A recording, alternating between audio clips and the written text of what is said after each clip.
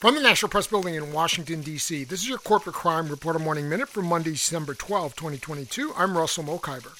Criminal charges against former Michigan Governor Rick Snyder will be dismissed. That's according to a report from CNN. Snyder was previously indicted in January 2021 on 2 misdemeanor charges of willful neglect in connection to the Flint, Michigan water crisis.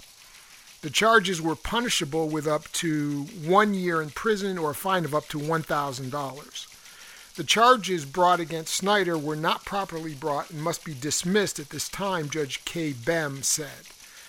Flint's water problems can be traced back to 2014 when city and state officials switched the city's water supply from the Detroit water system to the contaminated Flint River in an effort to cut costs. For the Corporate Crime Reporter, I'm Russell Mokhiber.